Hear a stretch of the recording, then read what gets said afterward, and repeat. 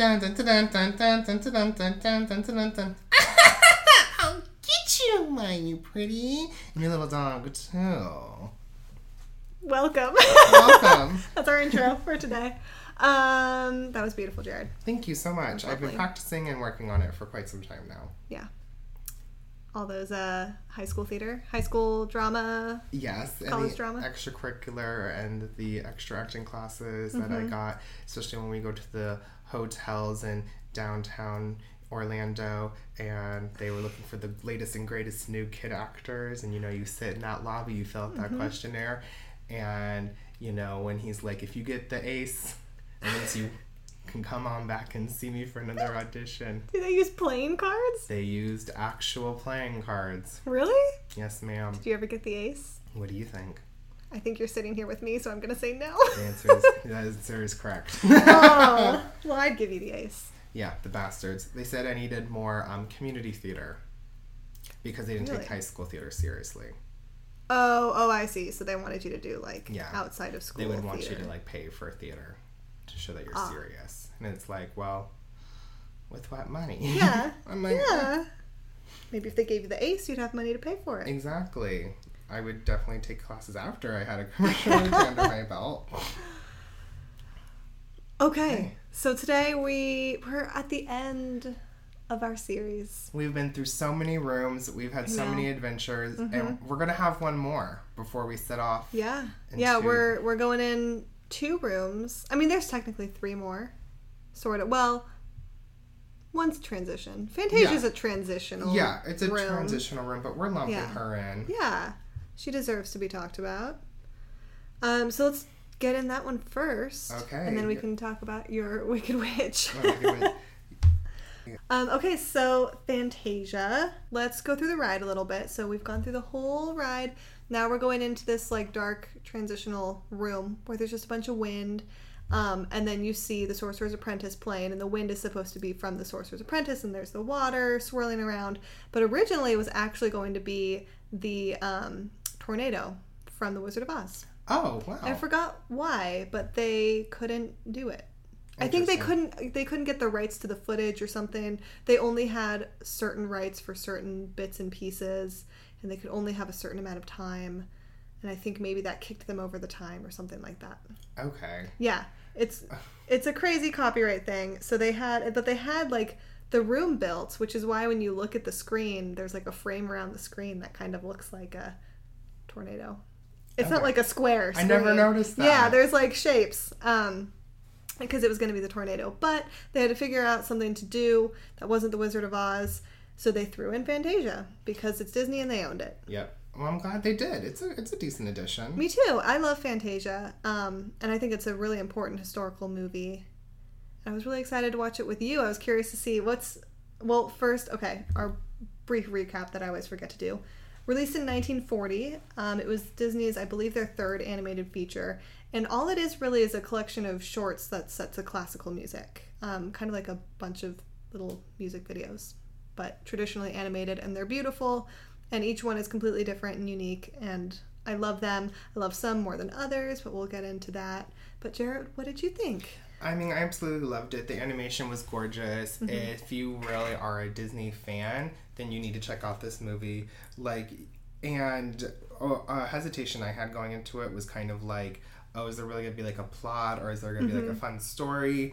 And each individual one has enough of a story that they wrap up at the end of each musical number, and it's more than fine. And you should just go in looking to appreciate just the animation. That's enough to I think that gets a lot of people, that they want a plot, and this movie doesn't have that. It's very unique in that way. I think people get bored with it. I know growing up when I was a kid, I had my favorites, and I would kind of walk away from the TV when a non-favorite was on and then come back for a good one. Right, which is totally fine and very doable to do. Yeah, and the movie's over 2 hours long, so you can do that a few times and you'll still see a full movie. Right, yeah, you can take your time. Yeah. With this one. Yeah. So a little bit of history of the movie, just quick. It kind of was birthed from the Silly Symphonies that they used to do. And Walt loved doing those, and it really gave the artists a chance to kind of spread their wings and try things out. And Walt Disney had like a chance meeting with Leopold Stokowski, who was the conductor in the movie in Fantasia. Okay. And he was like one of the world's most famous conductors. And it was Stokowski, I think that's how you say it.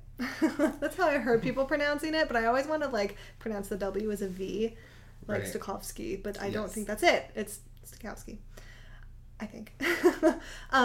It was him that convinced Walt to kind of make it a whole movie, and I think he actually did it for free. He did all the conducting for free because he was so passionate about it. So they went with it, and Walt had this idea. He wanted to bring Mickey back because in the 30s, Mickey had kind of declined in popularity, and Walt wanted to really bring him back. So he came up with the short of The Sorcerer's Apprentice, which is what he was pitching to Stokowski when he said, make it longer, let's do more. And a fun fact about Mickey is this was the first time that Mickey was designed with pupils, because you know that his design has gone through a lot of different things. And this wasn't the first time we saw him with pupils. Like, some shorts were put out before Fantasia was released, but it was the first time he was designed in a more modern way because they wanted to bring him back for audiences. Okay, cool. Which is interesting because watching this movie, one of the things that I take away from it is how Mickey has endured like so long as a character, but I guess he hasn't endured like I thought he did because they had to, reinvent him a little bit in the 30s. Well, maybe that's also, I mean, that also could be a testament of how he is still so relevant today, is that he does go through many, they always update him. Yeah, it was something necessary. So the thing I love most about Fantasia is just the art of it. I think it's just such an appreciation. It's just like art for art's sake, which I love. And you can see the different artists having fun and experimenting with things. There's like pastels in there. There's actually a lot of special effects. There's even some live action footage that they put animation over it. Especially when the conductor is meeting with Mickey.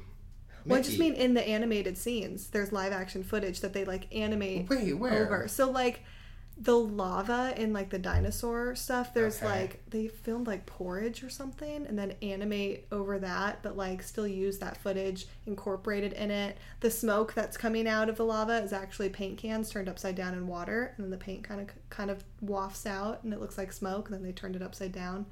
And so they did a lot of like really cool special effects. But I don't think anyone could appreciate that when it was released. No. It was released as a roadshow, which is something that they used to do in old Hollywood with like their big tentpole movies. And what it was they would go around and tour the movie and make it more of a big spectacle, and you'd get like a program with it. You'd pay a little bit extra. There might be some additional footage. People would dress up for it. And it was kind of before the big release of the movie to get buzz for it. And I think the last movie that did it, that I actually went to, was The Hateful Eight, Quentin Tarantino's movie. And they actually did a roadshow version. And like I have my program from it. And I don't know if it was exactly as it was back in the day, because roadshows have fallen apart. But yeah, Fantasia was released that way with something called Fantasound, which was... It was this big, like, way of... I know, but it was, like, this new way of recording sound that Walt Disney and his, like, technical team came up with just for Fantasia, because they wanted to release it in the best way possible so that you felt like you were there with the orchestra. That's cool. So I'm sure it was incredible, but the audiences just couldn't wrap their brains around what it was. And so also... is it, like, the beginning of surround sound? It was hard for me to understand the technicality of it. It did sound a little bit like that. It wasn't, instead of just the sound being behind the screen, they would set things up. So it was kind of more like surround sound. That's what it sounded like, at least. But yeah, the Fantasia didn't do really well at the box office. But also, like, the war had just started over in Europe, so that cut out like 40% of what it could possibly have made. Because I don't even know if they were able to release it everywhere. That makes sense. So, yeah. So, it's kind of sad because Walt really wanted to keep them going and wanted to do more, but they couldn't. Fortunate. Yeah. So, did you have a favorite? I did. It's a tie between the fawns and the unicorns. The centaur one? The centaur. Okay. That centaur one. And then, like, the one with Cherubog. Oh, with Trina Bog at the end? Okay. Yeah, that one was kind of cool. I thought that one was going to go on for longer. That's probably my only thing. That one could have been longer. I always forget that it goes into Ave Maria because it's one of my favorites too. And every time I watch it, I'm like, oh, it was so short. And then Ave Maria is beautiful. But I'm like, bring back the devil. Yeah, bring him back. Yeah, he's so cool. Like, tear shit up. He's doing great. Everyone's having a blast right now. Yeah, proof that Disney can go dark because everyone talks about how Disney is all squeaky smiles and like... Which is, ridiculous. I mean, like, when someone ever says that, I discount them immediately because I'm like, you're not a true Disney fan. No. They're like erect nipples in Fantasia. Oh, yeah. If you look closely. Actually, they come right up to the camera. You don't have to look close. They sail right in front of you. I forgot. Was the elephant and the alligator one the same one as the centaur one? No, so they're different. So those are my top 3. Me too. Those are my favorites. Yeah. I really liked what's the hippo one called? I want to say it's something like Dance of the Flowers. Okay. Let me see. Yeah, just because, like, that one was amazing because the animators did such a great job because in this scene you have, like, these hippos and ostriches is doing ballerina, and then you also have these crocodiles. I want to say they're crocodiles because their snouts are longer. Okay, Florida boy. You know, that's just how I know the difference. Everyone calls them alligators, but you're probably right. It's probably a misnomer. They're not, like, fat. Yeah, crocodiles are, like, leaner. Yeah. And, like, longer. They can dance better. And they can dance better. Yeah, they're more agile. Yeah. Movie. Yeah, it was really cool to even see the crocodiles doing, like, this modern contemporary style of dance. And they did such a good job of, like, what's the word called when you, like, humanize movement? No, not personify. Yeah. Anthropomorphize. Yes, anthropomorphize. Is that a word? I know it's anthropomorphic is when, like, an animal is drawn, like BoJack Horseman is drawn like a person. Yes, they did a great job in that area. Because the way, the animators were really smart to use the creatures' bodies to, it was just, like, beautiful. You just, like, with the capes and everything. It was really cool, and they looked like actual dance partners. I, like, forgot they were animals. Yeah, you kind of... That's how realistic it is. Like, that's how well animated they are, is, like, the weight and the way that they move, you almost think that it's just people in costumes. It's really beautiful. And then I didn't notice, it had to be pointed out to me online, that, like, the lighting in the background goes from early morning to, like, evening. Interesting. Just in that segment? Just in that segment. Whole show or the movie? No, just in that segment. Oh, okay. So, like, it starts with the ostrich and she's waking up and it's kind of like dawn. And then when we get to the hippo, the sun is, like, right above her, so all her shadows are pretty harsh. And then the crocodiles are at night. Wow, okay. Yeah, which is really cool. I didn't notice that. A million times I've seen this movie, I've never noticed that. But it's just, like, I'm sure subconsciously I've noticed it. Yeah, that's one of my favorites, too. Yeah, it was a lot of fun. I would definitely recommend watching it with someone. I think I would have a hard time watching this by myself. Yeah. It's been a long time since I've sat down to watch it all the way through. I've seen bits and pieces, and I had it on VHS when I was a kid, and I know I would turn it on, but I think I would probably fast forward to, like, my favorite parts. Which I still zone out a little bit in a couple of the ones that are not as interesting to me. Right. But I'm amazed, too, how they can come up with new things to show, because you can take something like the Nutcracker Suite, and it's really hard to hear that music and not picture, like, the Nutcracker Ballet. And the way that they took it, and they have fairies and, like, those dancing mushrooms and, like, all the nature and all the seasons. Cute. Like, that's another one of my favorite ones, and I love it. It'd be very hard for me to hear that piece of music and think of have to divorce myself from, like, what I usually think of and come up with something new. Yeah, that's a good point. Yeah. Yeah, my only experience with Fantasia before this movie was the golf course. Oh, that's right. I've never golfed the golf course. It's a lot of fun. You said it has, like, the hippos? Yeah, the hippo is, like, has her own hole. Good for her. She deserves it. She's dancing atop there, and she's the happiest I've ever seen her. Good. Yeah. So I know you said that Walt wanted to make this just for, like, the art of making this movie. Was there, like, any other? Well, I think he thought it was going to be good. He really wanted to bring Mickey back. So Stokowski was the one that kind of, according to the story that Walt Disney would tell, he was the one that kind of convinced him to do more because he wanted to do more. Yeah. And then Walt let his artists experiment a little bit too with a lot of it. But I don't know if Walt Disney went into it consciously thinking, oh my gosh, I want to make an art house picture or something, you know? I think he really thought, I love this art. Other people might love this art. You know, animation was so new. It was their third movie. They didn't really know what to bank on. That's crazy. Yet. It's only their third movie. That animation was like so amazing. It's like so some beautiful. better than any of some, even better than their later films. Yeah. Yeah, I feel like if you were to put it in a gallery, like it would play really well. Like if you had it set up in it, like each one set up in a gallery with like the right speakers, I feel like just to highlight the fact that it is supposed to be viewed as art/entertainment, not just like a big spectacle. Mm-hmm. I think that would be a good thing. Yeah. And Fantasia 2000, I think, did a little bit better. I think. Okay. I went to go see Fantasia 2000.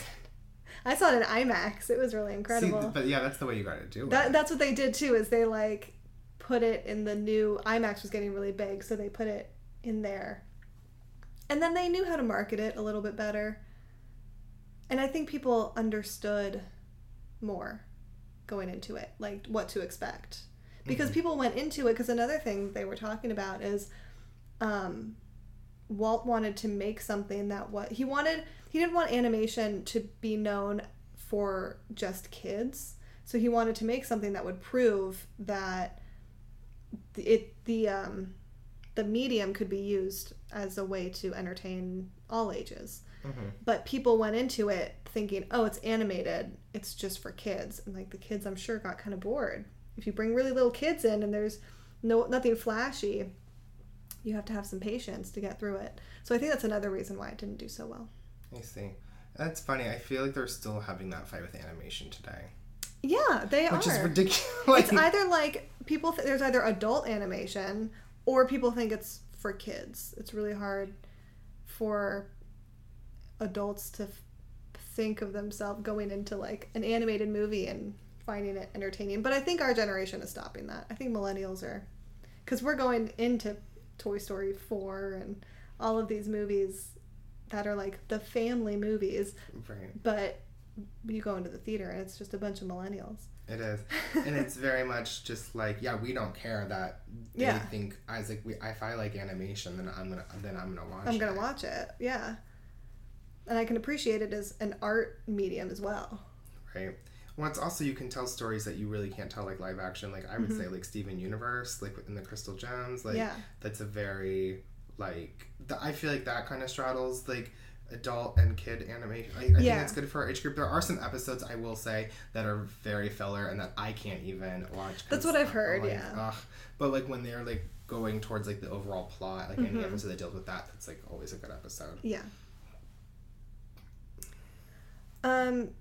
So another interesting thing, because we're talking so much about the art, is Salvador Dali was actually supposed to be involved with this. Oh my gosh, I can see that collab of the century, sis. I know. Well, they kind of did. Like, they were talking about it, that he and Walt Disney had met a lot. They were big fans of each other. And Salvador Dali had done work for Fantasia, and I'm not sure why, but it didn't end up in the final. But I think in like 2006, maybe a little bit later, they actually did finish it. And the short is called Destino, and it's online. It's really pretty. And it's 1000% Salvador Dali if you watch it. Out. We'll tweet it for you guys. Yeah. Yeah. Okay, is that all you got for our little thing? I have some fun facts. Yay, we love a good fun facts. Fun facts with Carolyn Wright. Come on down, Joel. Make sure you're right. That's right. Oh God. So just a few, just the most exciting ones that I found. The first one is that Bela Lugosi was a model for Chernabog. Do you know who Bela Lugosi is? No, I do not. He's Please inform us. Dracula. The original, 1931 Dracula. Mm-hmm. Works, sis. Yeah, and you can kind of see it when you're watching it. This is also selected by the Vatican as on their list of the 45 great films. Like the Vatican. I don't know why it's 45. And I Googled this one too. I fact checked this one because I got it from IMDb. And I was like, one, why is the Vatican doing this? Two, why is it only 45 movies? And I'm not sure why it's only 45. But they came out with a list of 45 great films, and Fantasia is on there with a whole bunch of other religious movies. And some non-religious. It was actually a very interesting list. It's kind of all over the place. I'm not sure what they were thinking. Okay, we'll have to. And then the last one was that the Disney company actually owns a character called Fantasia. And she's a Marvel comic book character that was introduced in 1989 and has also appeared under the name Phantasma. And she's a sorceress, and her name might have been chosen in reference to the Sorcerer's Apprentice. And because she's a Marvel character, Fantasia is currently owned by Disney. And I want her in the Marvel Cinematic Universe. Bring her. I'm pitching it now. Like, Include you have her. Doctor Strange, you can have Fantasia. Is she a superhero or a supervillain? Oh. I don't know. I mean, I don't know. I was thinking she's a superhero, but she could be a really cool villain. Yeah. 1989. You never know. Also, they have a wine, sort of. Technically, there's a wine called Fantasia out there. Walt Disney's daughter owned a vineyard in Napa with her husband. And I've been there. It's really good. They have great wine. It's called Silverado Wines. Like, it's not called Disney or anything. Like, they kind of divorced themselves from it. They didn't want to use, they didn't want to capitalize on it.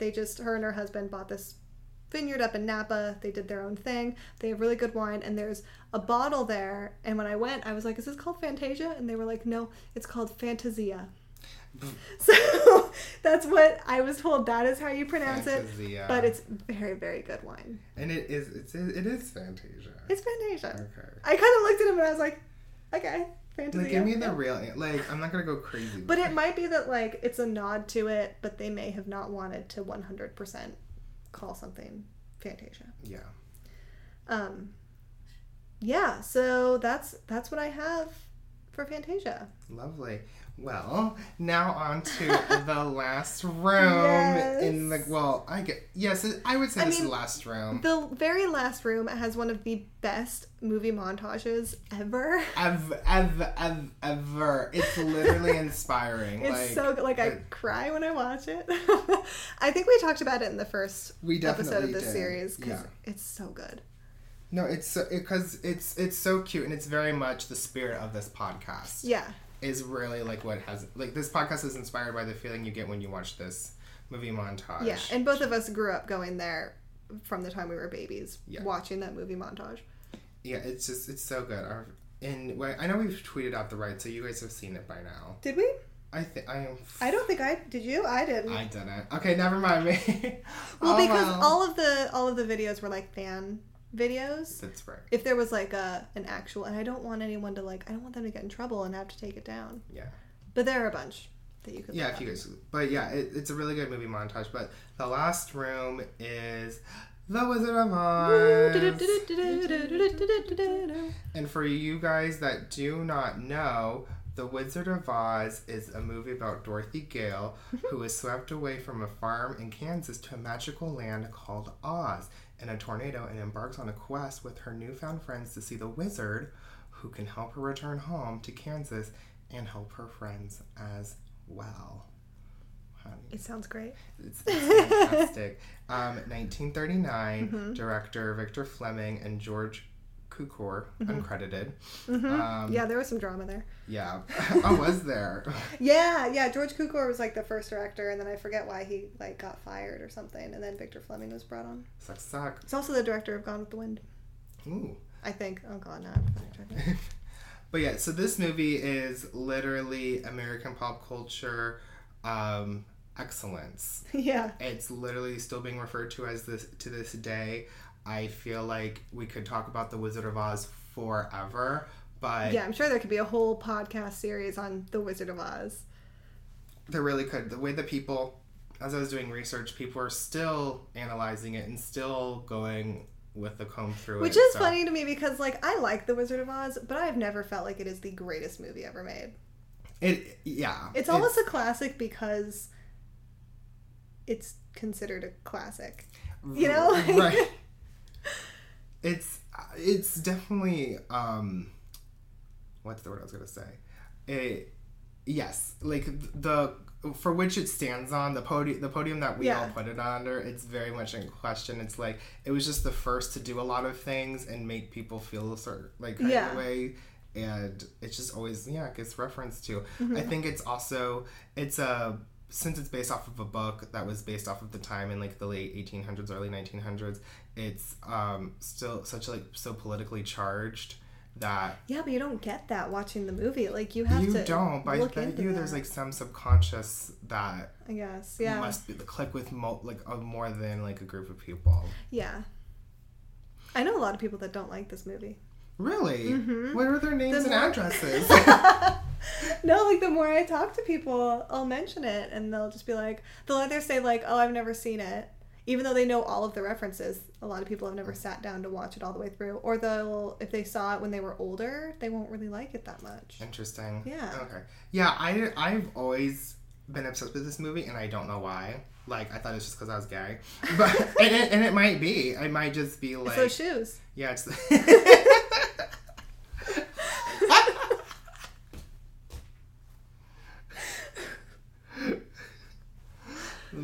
Sorry, you threw a gay stereotype in there. I can't capitalize on it. Actually, that's like one of my favorite lines. It's from The Wiz. And as you guys know, okay, so like, yes, the Ruby shoes are iconic, but we all know that they weren't supposed to be red. Right, they're all silver, and we'll get to why they're silver later on. But in The Wiz, in the 1980s version, I love like, The Wiz. Okay, good. I love The Wiz. Yeah. There's this line that is said in the trailer or like even in the movie, and it's like this guy. He's not the wizard. It's like some guy in Emerald City, but he was like, "Bring up the wand and the silver slippers," and I don't know. I just love that line so much. Even it's like I think it's like even like in the trailer because then it goes off into this like music and it's just very much like cool, like attitude like. Bring up that bitch. It's very much like bring up that bitch and the silver slippers. But yeah, I mean, The Wizard of Oz, I think also it just has like influenced a lot of other like spin-offs and other things as well. Like Todrick Hall, one of my favorite performers, based a whole visual album off of. It's so good. Okay. Yeah, I think it's really funny too because like I even like learned about The Wizard of Oz in one of my history classes. Like it comes up in like the textbook because of like what the characters represent at that time. Yeah, which I'm really excited to learn about because I've heard a little bit of that, like the allegory of it, but I've never like delved into it. Okay, let's just dive into it right now then. Yeah. Okay. Yeah. Because there's really something funny that I like stumbled upon that will lead into my point as well. So. We have the main characters. We have Dorothy, who is this farm girl in Kansas with her dog Toto, and then she meets when she lands in Kansas from this like tornado. We have the iconic line, "I don't think we're in Kansas anymore," and I think that's also another reason why it's like gone so long. Like some of the like quotable lines just like have stuck through our time. Yeah, and everyone keeps saying them. So that's why like I'll be amazed how many people have not seen this movie but still know all of it. Right. Yeah. And so she lands in like this munchkin town. She meets Glinda the Good Witch, and then she starts on this journey down the Yellow Brick Road. And now she's on this journey. She meets a scarecrow, a tin man, and a lion. And they all want certain things that they're lacking. Like the scarecrow, he's lacking a brain, so he like wants this brain. The tin man lacks a heart, and then the lion lacks courage. And they all represent different kinds of people in America at that time. So Dorothy at the late 1800s? Yes. Okay. Early 1900s. Is it like the Industrial Revolution or something? Well, let me think. Well, it's all about the gold standard. Right. Okay. So the Yellow Brick Road represents the golden standard. So like this is like everyone was like really relying on gold, and like they were like that was like the main source of like the backbone of this economy was like the value of gold. Right. That's so funny. We were just talking about that.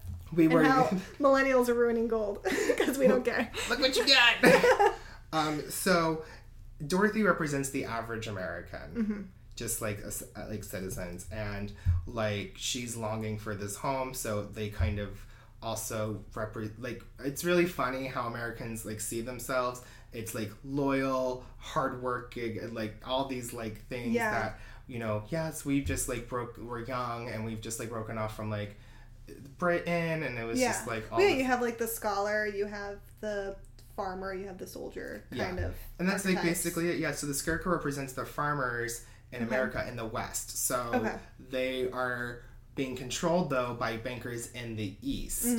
So so the farmers don't like the gold standard because they're not. It's funny because they're farming out where like most of the gold is mined, but they're not seeing like the benefits of it. And so then you have so they're being controlled by the bankers, so they're not having a good time right now. They're kind of like, what the fuck? And then you have the Tin Man, which represents the industrial workers in the East. And so what also happened at the end of the 1800s is there was an 18% unemployment rate because people that are working in the factories were getting injured and like weren't being able to work, and so it was really putting a lot of people out of work because the factory workers weren't being taken care of. And then the lion actually represents a specific politician. Really? Yes, and his name is William Gene Bagger. I should get this right before I just say it. Stokowski. Okay. And then the lion represents William Jennings Bryan. Oh. Yes. I know that name. Oh, okay, yes. So I don't know why I know that name. I just know he was a politician that was very vocal. Okay. But didn't follow through, I guess, on a lot of what he would say. So he's a lot of talk. So he's a politician. Yeah, very much. Yeah, he's a standard politician. He was in charge of the Populist Party. The Populism Party, which was just like a party that was trying to reach out to the average American and trying to get silver incorporated into the gold standard. Okay. So that's why Dorothy's shoes are silver, because as she's walking across the yellow brick road, which represents the gold standard, to the Emerald City, which represents, I'm gonna let you take a stab at it. What do you think that represents? Is it money? Like dollar bills? Sort of. Wait. Well, it's an actual place. It's supposed to represent an actual place in America.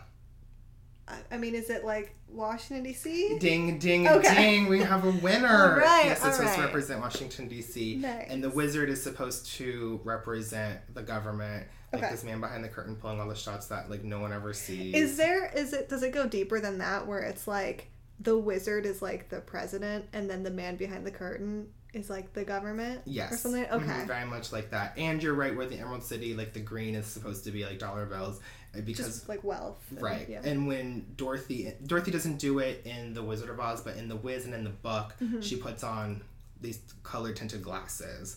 So in the book, she wears these green tinted glasses, which like shows like wealth, like everything is covered. Is that to like so she can assimilate, or is that so she can see it differently? It's so that I think it's a little bit of both. Like they're trying to force her to assimilate by making her be like, "Oh, this is what it looks like." Okay. And it's like not because you're wearing glasses. But in the movie, they dye her eyes to match her gown. In the movie, there's that line when she's singing and she's like, "Can you dye my eyes to match my gown?" Oh, like, yeah. I did not catch that. Yeah, it's when she's getting the like makeover. Oh, yes. I don't think they actually change her eye color. Okay, good. Because they already do. Yeah, that's like kind of scary. Oh, no, they don't. Does she have brown eyes? I don't know. Yeah, so most of the characters represent like the different social groups, and then it can get a little crazier and you can connect things because like the witches are supposed to represent money as well because that's why they're green.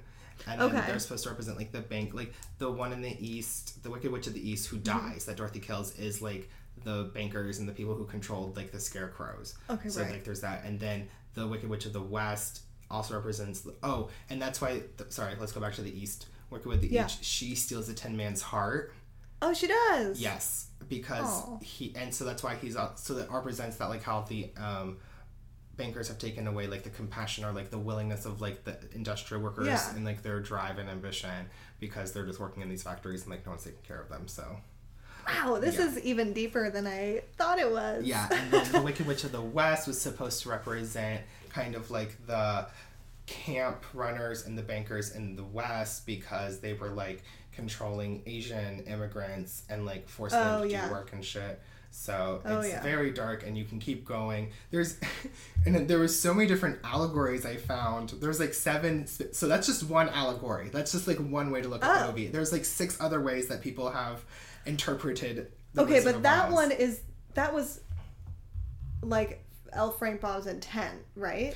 Yes. That allegory? Mm-hmm. Okay. His main intent was, like, the one with the characters, like Dorothy the Scarecrow. Like, the Scarecrow, Tin Man, and Cowardly Lion, deaf, represent all of those things. When we get into, like, the witches, and, like, that can get a little bit crazier. That's not, like, maybe necessarily what Frank was, like, going for. Okay. But that's just, like, how people have attached things to it. Yeah. Ooh. Okay. Yeah, but that was definitely his main point, for sure, was to, like, talk about, like, how the gold standard was ruining the American economy. Yeah. And that they needed to introduce the silver to, like, help outweigh it or, like, do something different.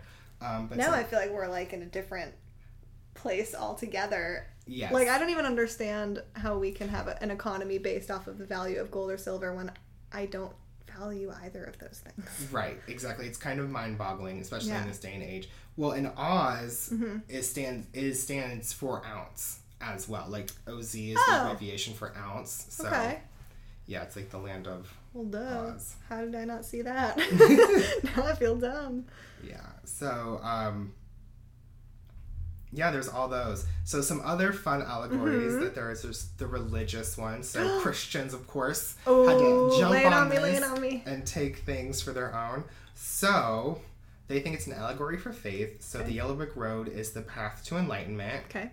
With characters encountering a variety of sins and temptations along the way towards the Emerald City, which is like heaven. Right. Trees throwing apples at you. Adam and Eve. Got it. Good one. And then the Wicked Witch is killed with water, suggesting a... Baptism? Yes, ma'am. Woo! Oh my gosh, Carolyn is killing my little game show. I know my religious allegories. And then it also helps when there are a number of resonances between Baum's story and John Bunyan's influential spirit tale, The Pilgrim's Progress. Oh, whatever. Oh, Pilgrim's Progress. Okay, yeah. I've heard of that. And then there's an atheist allegory, which is... kind of that God is the wizard, aka not real, just a mortal behind the curtain. And I mean, like, that goes... And then the church is behind the curtain. Yeah, so it's like yeah. And then all of the spiritual mumbo jumbo is illusionary. Okay. And then that this theory better corresponds with the book, where Oz is more about duplicity and illusion than it is in the movie. Yeah. So... And then, in fact, the early book's publishing career Christian fundamentalists tried to get it banned for suggesting that humanity's gifts come from within and were not God-given. Oh. Because, yes, that is a big point in the movie, if you guys do not know, is that, like, the Scarecrow, the Lion, and the Tin Man go to Oz to receive the gifts that they are missing, and then once you go and get them, there are these material objects that don't really mean anything. Yeah. Because, like, Scarecrow gets a diploma, the Tin Man gets, like, a heart that's, like, stuffed with, like, straw, and then the Cowardly Lion gets... Or it's like a clock, right? Yeah, it's like a clock. It differs between the book and the movie. Oh, okay. So the book, he gets all those, and then the movie, he gets, like, the clock with the heart, and then the Cowardly Lion gets a medal in the movie, and then a shot of whiskey in the book. Okay. Because I guess, like, you know, alcohol... defenses down, makes you braver. Oh, what? Liquid courage. Courage. Okay. Yeah. But then the characters realize, and it's funny because another article I was reading was like, you can see along the movie that they already have these gifts that they're asking for. Totally. Yeah. So, they are each given a chance to kind of prove that they had it in them all along. Right. Like the Tin Man is the heart of the group because he's always like careful and like conscious and like trying to like make sure everyone's good. The Scarecrow comes up with like the plans and stuff, and then the Lion, when it comes down to it, he attacks. So it's like they're very much down. Then there's even a feminist allegory. Oh, by the way, I'm getting all of these allegories from Vulture.com. I feel like I should give them a shout out. I love because Vulture. They did a good job of laying this out for me. We should, because I think I've probably used Vulture too at some point. Yeah, they're super great. And I am, not only do I agree with most of the stuff that is right, it just sounds well researched and very smart. Also, you can come up, I mean, it sounds like you can just come up with an allegory yourself. That's what I was gonna ask our viewers. Our listeners, is that anyone can come up with their own allegory. Yeah. That's what it sounds like. It's very much like the Yellow Brick Road is very much a representation of the journey, anyone's journey. The life Yellow Brick itself. Road, Donald Trump's hair. Donald Trump's hair. Okay. I don't know where to go with that. That's all I got. Oh yeah. No, but yeah, that'd be really cool for people to come up with new ones. Mm-hmm. And that might be why the movie does have staying power. Because, it's a traditional story that the message will never be outdated. Exactly. The feminist one was probably one of my favorite ones to read. Yeah, it says consider that the people who have real power in this movie, which I've talked about before, is Dorothy and the witches. That's true. And it's like a lot of people made this point that the wizard has no real power, and that's what confused me as a kid. I was like, wait, if they're witches that actually have magic, why is this wizard in control? Well, the wizard is also just a bumbling fool. But that goes to I think about that a lot, where you can have a political person in power that no one likes or seems to follow, yet somehow we follow them, and then you have all these women that are being smart. And it's kind of like, even in high school, you have the popular girls in school, or popular people, I shouldn't say girls, popular girls and boys in school that no one actually likes. Yeah. But why are they popular? Why do we let them be popular? Exactly. Popularity is very much the power that you give others. And it's these people would be popular, but it's just because random shit about them. Yeah. What do they actually do? Right, what do they do? What do they do to earn this popularity? Yeah. That's a lot of celebrities too. There are a lot of celebrities and people are like, oh, I don't like them. But yet somehow you are fascinated by them and you give them that power. Yeah. Yeah, and then this one continues to be lions without courage. The lion and the Tin Man and the Scarecrow just represent men. No brains, no hearts, no courage. Oh no. Yeah. So that one was very funny. And then there's this weird one I've never heard about before, the Jungian thing. Jungian? Carl Jung? It's Jung. Jung. IAN. Yeah, what is that? Carl Jung was oh god, now I don't know. Was he a psychiatrist? Yes, yeah, because it's oh my god, I gotta look it up. Hang on, because it says that these various figures describe psychoanalytic. Oh my gosh, why can't I talk at all? Talk today, yeah. Psychoanalytic theories of C.J. Jung. I think that's Stokowski. I don't know. Yeah. I don't know how any of these are pronounced. But yeah, he came up with a lot of ideas of the self. Yeah. I think so.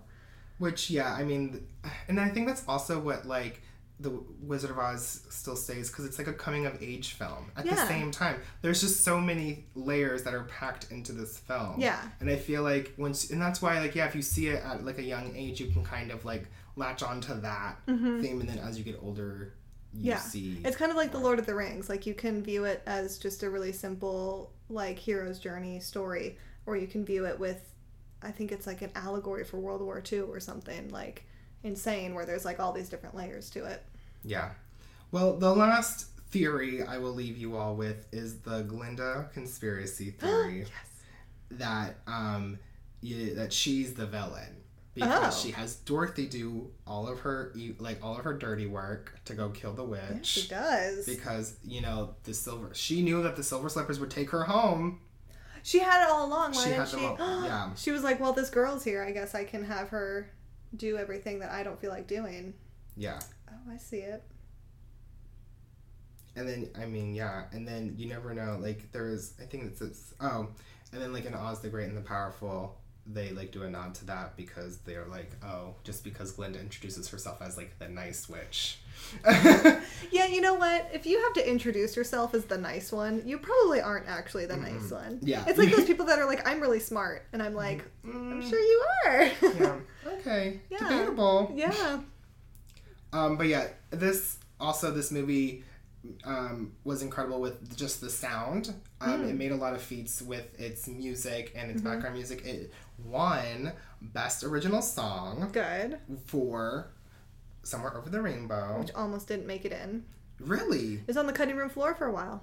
That's so sad. And I forget who told them to put it back, but they thought they were going to lose their audience and it was going to be boring. And then I have to look it up because somebody was like, no, you have to make your audience sympathize with Dorothy. Yeah, because this song is one, it foreshadows like the plot of the film, and it gives us it gives us Dorothy's head. It's like, where is the scroll right now? Yeah. Yeah, without this you would Wait, let's see, because they felt it slowed down the film. Who was it that told them to put it back in?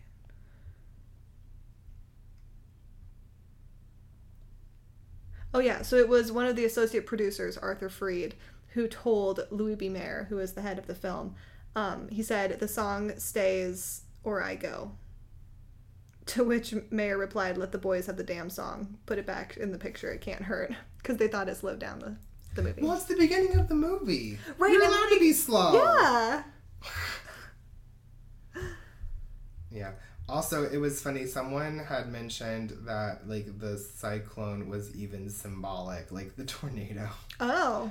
And I was like, okay. Well, yeah, I feel like stretching. I've heard something, too, about, like, her being in Kansas and, like, being in the middle of America or something.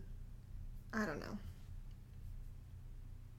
I was like, y'all are too much. I feel like once you've hit all of the points that you've hit, then anything else is just extra. Yeah, it's supposed to represent the Free Silver Movement or the political upheaval. Okay. And it's like, okay, cool. I guess maybe some of the average Americans were swept away in the political movement of, I don't know, at the time. Yeah, it definitely uproots a lot of things. There you go. Yeah.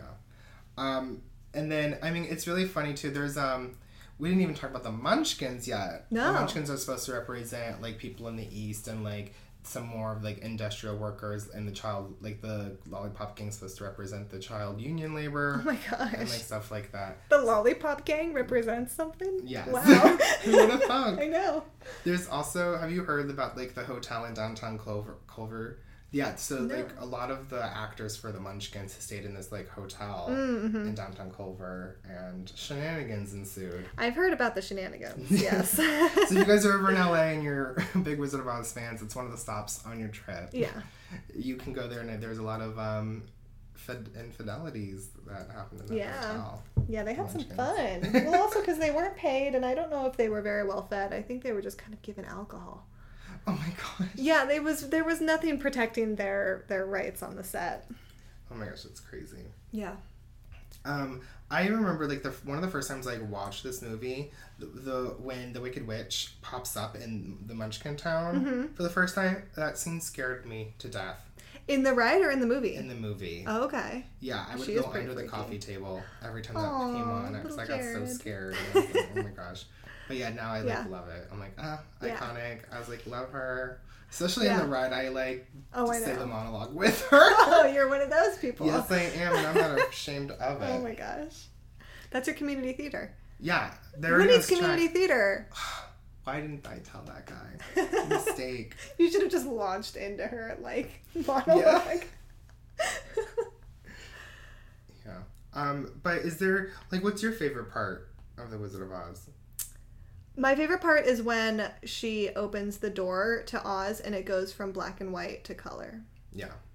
And I knew something cool about that, and now I can't remember. And I think it was that it was filmed in color, and then they took... Oh, that's what it was. The whole thing is filmed in color, and the black and white part, like the sepia part, I don't think is actually black and white. It's all painted to look sepia, and that's not actually Judy Garland. It's her, like, stand-in, who we see from behind, and then she opens the door, and then they do a camera move, and then Judy Garland steps into frame in color. Wow. Yeah. Okay. And that's how they... I forgot where I learned that, but because I've loved that part, and I always thought that it was just like, I don't know, something they did in post, because it's so easy to do in post now. That's how they would do it. Mm-hmm. But back in 1939, I guess it was easier to do it that way, That's and insane. it makes it way more entertaining. So that, I don't know, that's my favorite part, because I just feel like it's so magical and so cool, and uses the medium of film in a really interesting way. Yes. Yeah. I feel like my favorite part is when Glinda comes in, because, you know, I do love Glinda. She's a bad bitch. Bad bitch. You knew this. hanging out with you too long. Yeah, like that one, and then I love Somewhere Over the Rainbow. It's just like such a good performance. I know, it's so good. This movie should have won the Oscar. It didn't win for Best Picture. Up against like Gone with the Wind, right? That year. Mm-hmm. And some other things that are like big historical movies. Yeah. Well, that's 3 clicks of my heels. That's all I got. That's all you got? That's all I got for our little Wizard of Oz. Yeah. I have a question for you. Yeah. Is you a good witch? Or is you a bad bitch? I'm a bad bitch. I know. Yeah. Yeah, that's in Todrick's song. Todrick, right? Yeah, Did it's you like, say is that? you a good witch? Or you a bad bitch? I'm a bad bitch. Oh, it's so good. Yeah. Well, unfortunately now, this is the end of our great movie. We have clicked our heels series. to the end of the podcast. We have gone through the depths of the jungles. Yeah. We have gone to space. We have. We've been through the war a few times. In a couple different different times. We met some gangsters. And I'm just glad that you guys were on this journey with us. Yeah. Yeah, I hope you found it somewhat entertaining or, got something out of it. Hope you learned some fun things and came into use for your trivia nights. Yes. Yeah, that's all we really want. We just want you to win trivia. Yeah, and we're gonna take a break now that we've reached the end. We kind of started this podcast not knowing what we were doing. Or how much time it takes. Yeah, or how hard it is to do a podcast. And then, we've changed our format so many times, like 3 times now in the course of this podcast, before landing on this series. And we have some ideas for the future, but we are going to take a break to focus on some other projects, and to catch up on some sleep. Yeah.